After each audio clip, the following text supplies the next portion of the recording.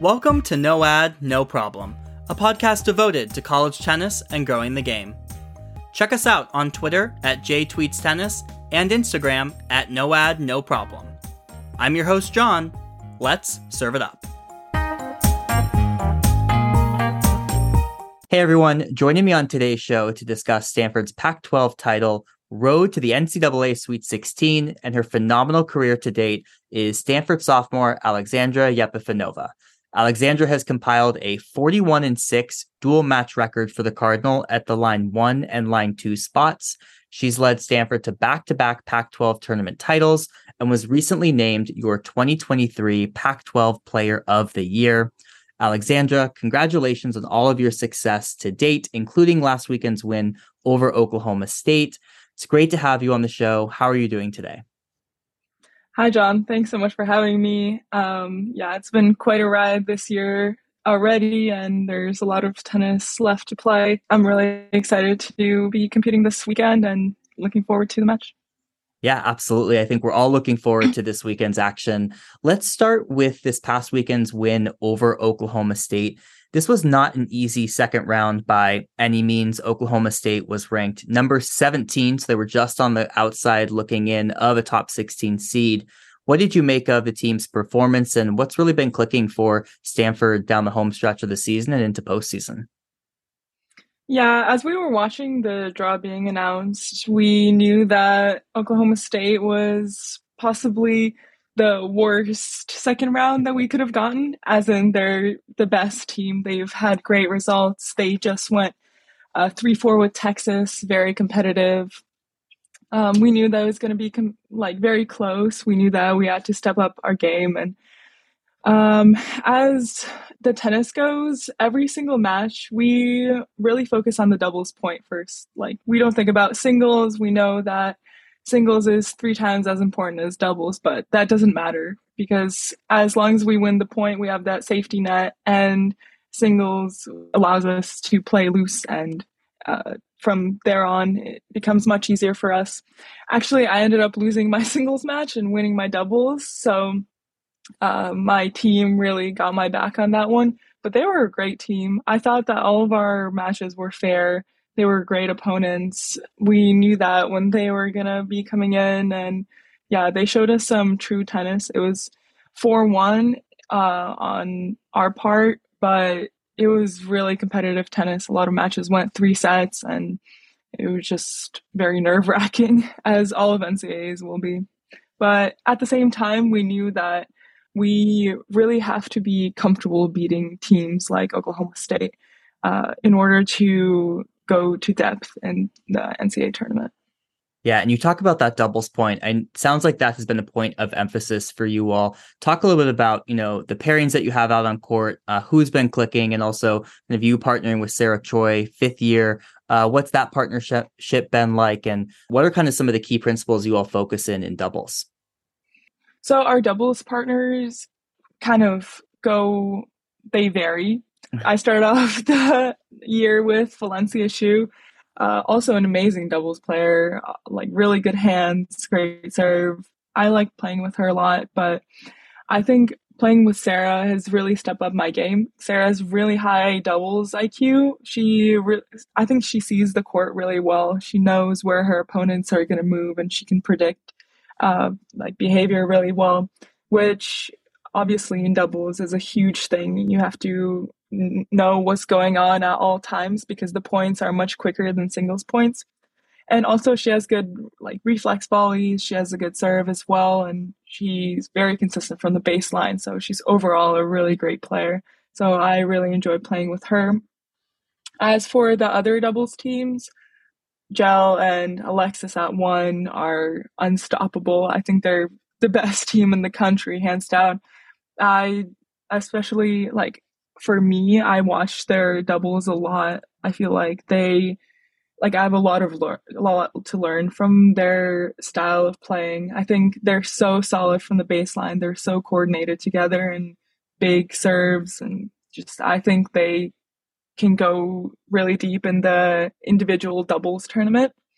As for Kanye and Valencia, they're also very solid, and they have a more I would say old school game. I think they come in a lot, and I see players doing that less nowadays. Like for me, I stand like two back or on the baseline a lot, whereas they are so comfortable coming in, which is also very admirable. So I'm really happy with our doubles right now. I think we started the season off with um, kind of lacking our doubles abilities. I think that a lot of teams picked up on that. We've heard before that, like other people saying that Stanford can't volley, and this really motivated us to just step up our doubles game because it's so important. We've had 4 threes in the beginning of the season and 4 threes where we lost, and that doubles point could have been a decider. Yeah, I'm definitely guilty of talking about Stanford's doubles as being a weak point over the years. I think traditionally that's been one of the areas, and knowing that the teams historically and this year as well so strong in singles, feel like you can get four, but I think you have really stepped up doubles this year. It's been noticeable. You talked about those early season losses. You know, Stanford right now 23-2. Those 2 losses coming at indoors, but you haven't lost since. In reflecting on indoors, you talked about doubles. Were there other things that you thought maybe weren't clicking at indoors that you've sort of righted the ship on down the home stretch?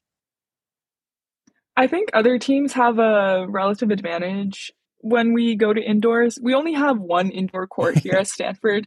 We don't play much indoor tennis at all. Like it doesn't really rain. And we're always outdoors. Whereas other teams, they spend like months indoors prior to this tournament. And obviously it's more convenient for them. Like they're used to the fast pace, fast courts. And we're just like, even this year, a day before we were going to indoors, we were practicing outdoors just because the weather is so nice. But I think indoors isn't very representative of our tennis and who we are as players. Even though, like, yeah, we've already stepped up doubles, which is a huge thing. But also, I think every single person, like 1 through 6, has improved so much since indoors. I think right now we're hungrier than ever. We're like looking forward to our next match. We're taking it one match at a time, and like at practices, we're really looking good. So it's an exciting time in the season. Yeah, absolutely. You talked about that next match. Let's talk about that a little bit more. You'll face number 10 Ohio State Friday at 1 p.m. at the Toby Tennis Center. One of the big differences here for you and your 2 years at Stanford is this Sweet 16 match. Last year, you all went on the road, faced number 2 Oklahoma. This year, by being virtue of being a top 8 seed, you get to face Ohio State at home. Talk a little bit about the differences between having to go on the road in the Sweet 16 versus being able to play this match at home. Well, playing a match at home obviously is a huge advantage. Like you can stick to your typical routines. You don't have to fly anywhere in additional time. You're not skipping class. You can just kind of, yeah, just be yourself for another week. As for other aspects, like during your match, I think Oklahoma had a really like big crowd, and it was very tough to play with that crowd, which is obviously it's part of the game. Like they inevitably would have a crowd. It's Yeah. Oklahoma Stanford at the Sweet 16. Yeah, absolutely. Exactly. So we were kind of expecting that, but nothing can prepare you for a crowd. Like during the deciding point or during the doubles point, someone will like be yelling at your face, and just the accumulation of emotions is hard to deal with. However, at Stanford, we never really have that crowd. We have a lot of people that come, but they're mostly like there for the game or to like if you hit a really good point, people will clap Yeah. and like admire your point, but no one will really start like yelling and screaming card at everyone else's face. I don't mind that at all. I like a quiet atmosphere. I'm used to that, but I think that's one of the biggest differences between the two. Yeah, absolutely. And those home crowd, some of these other places are very different than some of the Stanford more docile fans who are very respectful and do appreciate the tennis. But yeah, it has to be a big big difference, particularly for Stanford being on the quarter system. I know you all are still in school. A lot of these other schools are out of school, can really focus only on tennis at this point. So I know that additional travel can be a burden during this kind of critical time. The thing that determines whether or not you're able to host is your seed. And I'm curious throughout the duration of this season, how closely you monitor Stanford's ranking, right? Whether you'll be able to be a top 16 seed, top 8 seed. Do you monitor that at all throughout the season? Oh, yeah. Oh, Really? yeah. Every single Tuesday, the entire team, all of the coaches, we would announce what we were ranked. Like, that was really, really important for us. I think um, it's important not to be result based, but at the same time, it's important to set goals. Like, if we didn't make it into the top 8, that wouldn't be the end of the world for us. But from the beginning of the season, we knew what we wanted. We were set that, like, we were working towards the top 8, and like match by match, week by week, we were working towards that. I think that's a really good thing about the team that I like with because we all set this goal for ourselves. I think we were much more motivated. We were much more interested in the next win. Like, I knew we were just outside, or maybe just inside, I don't remember, the top 8 going into the Pac-12 tournament. And we knew that one loss could cost us hosting this third round. Yeah. So it was so important for us to just take what's ours, like not have any easy mistakes, and just really complete our mission from point A to point B.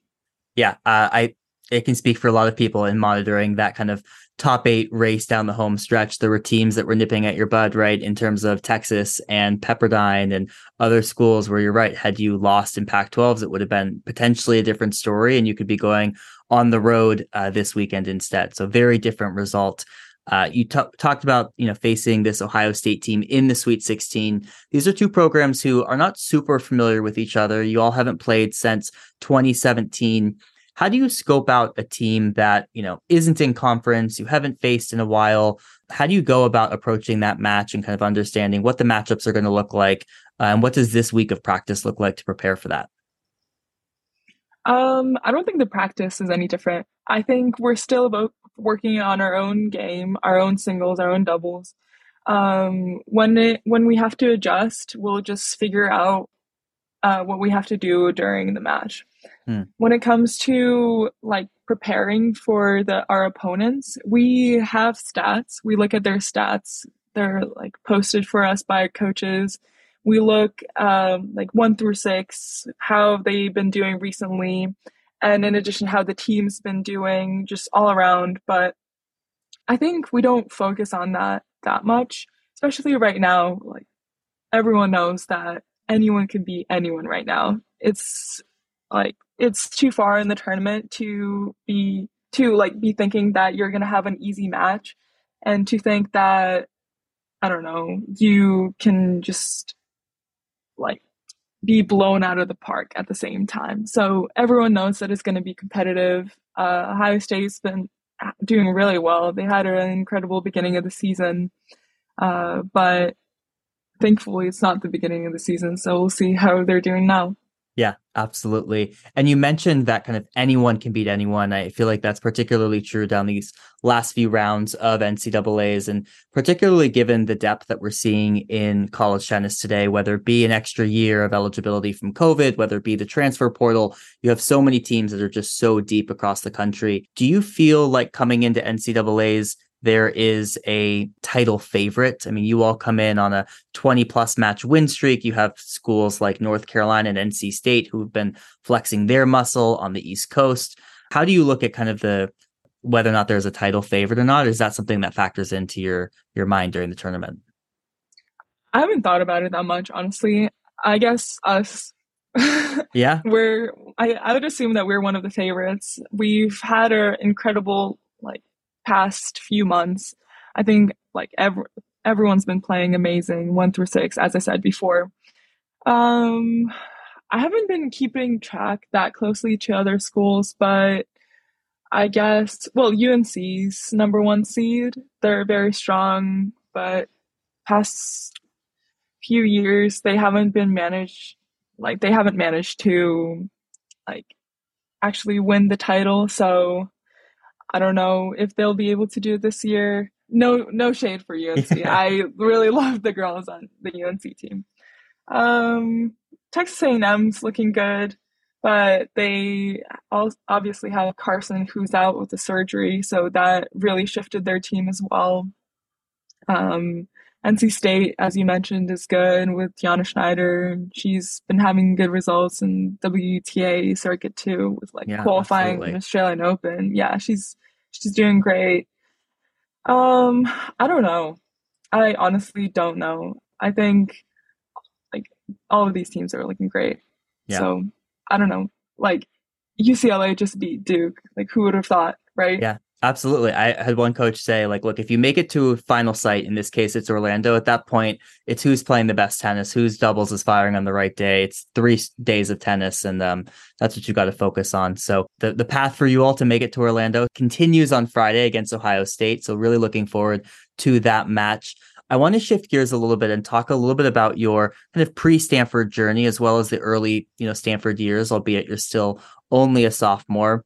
You had a really impressive, junior career. You reached the 2019 U.S. Open Junior Final. You reached top 10 in the world. I was looking back at that run to the U.S. Open Final, and you beat two would-be top 50 players in the world now in Linda Fruhvirtova and Qinwen Zheng. Which win of those do you think will look better on your tennis resume in 20 years' time? That's a good question. Well, Shimoon Jung is already doing amazing. Like I wasn't she in Vogue already? I saw some posts that she was in some incredible magazine, Yeah, I think she did a and Vogue photo shoot. I think you're right. yeah, I think that match, I don't know, that match for me was like a significant turning point in my tennis career. I thought like I was playing really good tennis under the lights in New York in the semifinals of US Open. I was like, oh my goodness. And it was so much fun playing. I think that match was probably, yeah, as I said, the most fun I've had.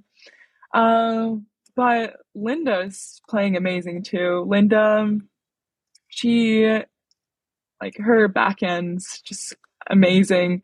I think she has a lot of people involved, like very closely in her life. Obviously, Brenda's doing amazing too. So Yeah. like the two sisters, I think, can help each other out to achieve great success. So obviously, she's going to do great.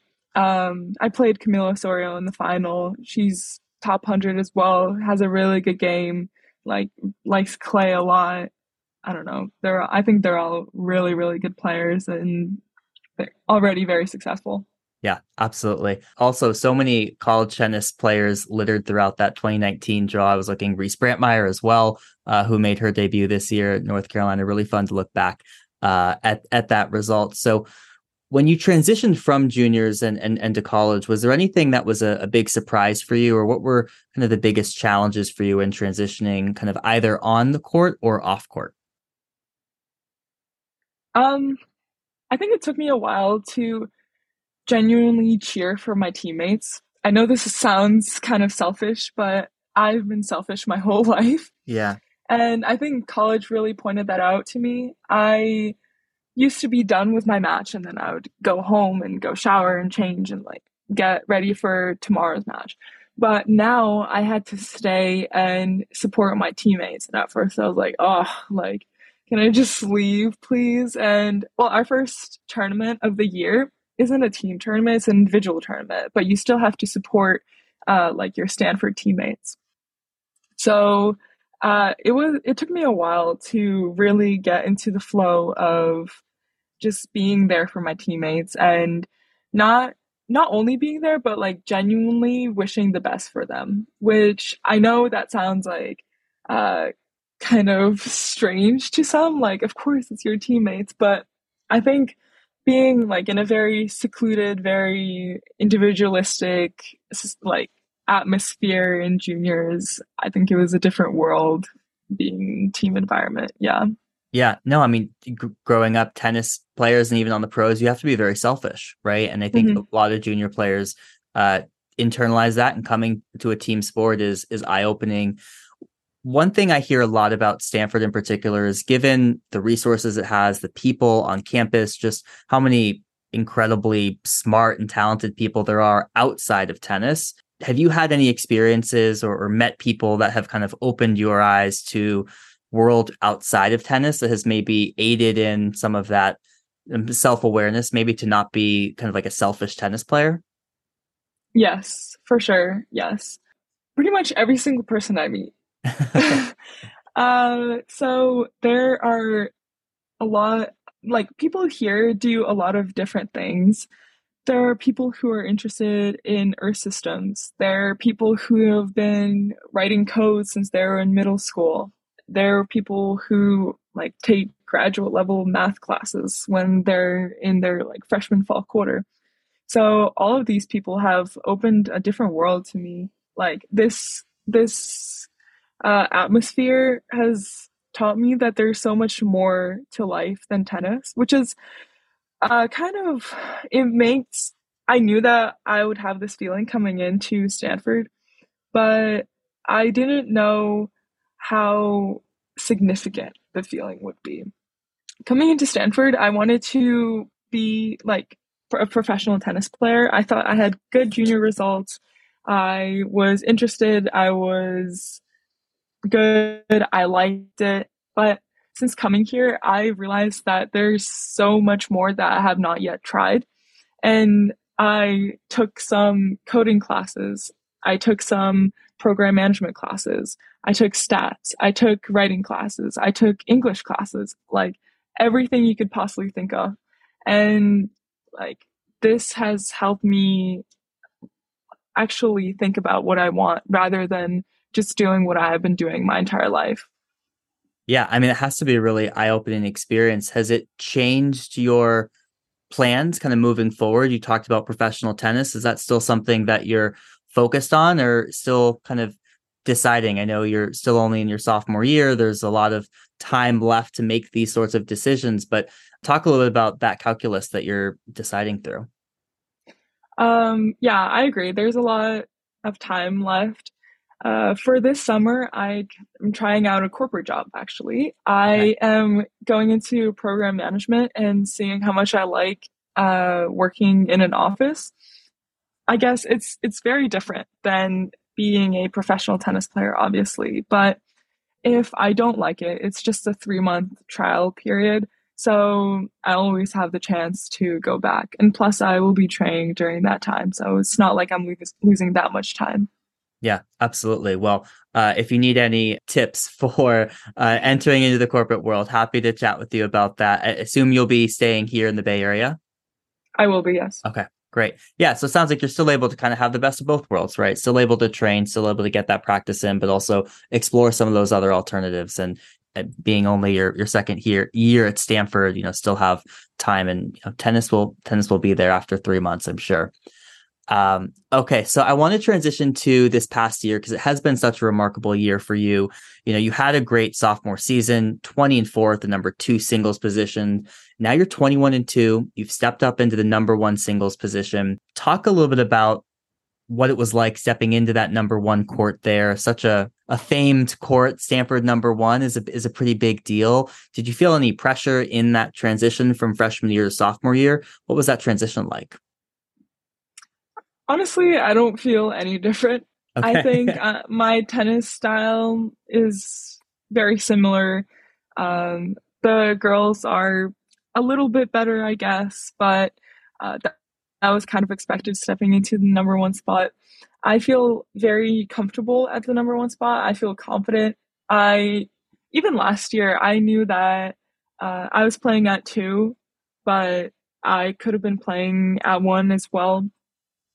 So it wasn't that big of a difference for me. And right now, I'm sure Connie's playing 2, and I'm sure she feels like she can be playing 1 as well, which she should be.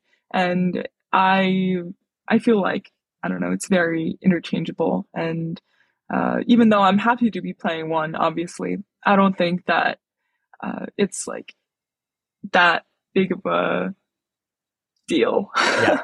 I mean, at this level, everyone is so good, right? It's really small margins between 1 and 2. And I think Um, particularly on a team like Stanford, that I've talked about this between you and Connie and Angelica Blake playing fantastic this season. And everyone on the team really on any other team, right, would probably be playing in the 1 or 2 positions. So it's a high class problem to have there at Stanford and for some of these really elite teams. So one thing that I have noticed in your game, I've been fortunate enough to watch you in person, both at indoors and kind of throughout the Stanford season, is I think you might be one of the most clutch players in college tennis. I think back to indoors, you saved multiple match points in, the match against Vidmanova, match points against Cam Mora, and you've done that time and time again here through the home stretch. When you're in those moments back against the wall, what are you thinking in those moments? You're a player with big weapons. Are you thinking that you're still going to go for your shots? I'd love to hear your thought process, kind of match point down, what that looks like. Oh, yeah, I'm always going to go for my shots, especially in those moments. I know that my opponents will play tight. I know that this is my opportunity to step in the court. That I don't know. This is all about me right now rather than my opponent because my opponent wants me to miss, but I feel like I'm confident enough to like hit through my shots and know that I won't. But throughout the season, I think this year, what has improved my game is my return. I've been working on my return a lot. And even though actually last few matches, it hasn't been my strongest point, but my return has helped me win so many matches. I think during those important points, or even any deciding point, all I could think about is either getting my first serve in or returning deep cross court or through the middle. So I think those 2 points set me up for success every single time. And I think no match is over till it's over. Like I genuinely believe that. And in my head, I can be down like 6-0, 5-0, 40 love, and I can be thinking like, oh, if I win 2 points, the girl will get nervous, so I'll be able to push through and at least get this game. So I don't know. I never believe that I'm out of the match until I'm out of the match. Yeah, absolutely. I've seen that, time and time again throughout the season. It's something that has struck me in watching your matches. So it's cool to hear your thought process through that. Okay, so we'll close here with just a few quick questions that I'd love to get your thoughts on. All right, most difficult opponent that you've faced in college tennis? Aaron Cayetano. Interesting. Okay. Most memorable team win? The 2022 Texas win when they were number one and we were 64. Yeah, those early rankings can really throw you for a loop. Yeah. Okay. There's been so many interesting storylines this season outside of Stanford. Has there been a school, a player, or a coach that has caught your eye this season? Sorry, that's a good question. I think Georgia caught my eye. I thought that they were like a very tough opponent to play. Like obviously we lost to Georgia, but at the same time they were very nice. Like we were very friendly with them as well. So it wasn't like a dirty loss or Yeah. anything. And they just won fair and they just were the better team that day indoors. I think Georgia. Okay. Georgia, yeah, number 4 seed in NCAA's here. All right, last two Yep. questions. One of the benefits of playing at Stanford is playing for legendary coach Lily Faroud. She's won 10 NCAA titles, more than any other coach to date. Give me 3 adjectives to describe Coach Faroud. Hands off, caring, and this is an adjective, but she's always there for you. Okay. We'll just do like always dash there, dash for you. Yes, Okay. perfect. There we go. Those are the 3 adjectives. And lastly, I mentioned Stanford is still in school. It means students are still on campus. For those that haven't come out to a Stanford tennis match this year, what can they look forward to if they make it out to the Toby Tennis Center on Friday? Oh, it's gonna get heated. It's gonna get heated on Friday. I think that these are some of the best schools in the country competing against each other. And I don't think college women's tennis can get any better than what they'll come out for on Friday. So they should definitely come on Friday at 1 p.m. Absolutely. I think the weather will be great. Plenty of seating there at Stanford, comfortable seating, no bleachers. So looking forward to that. Well, Alexandra, I really appreciate you coming on the show. It's been a pleasure watching you over these past few years. I appreciate your honesty and authenticity here on today's show. And I look forward to, at minimum, I will see you in Orlando for individuals because you have qualified there. But thank you so much. I really appreciate the time. Thank you, John.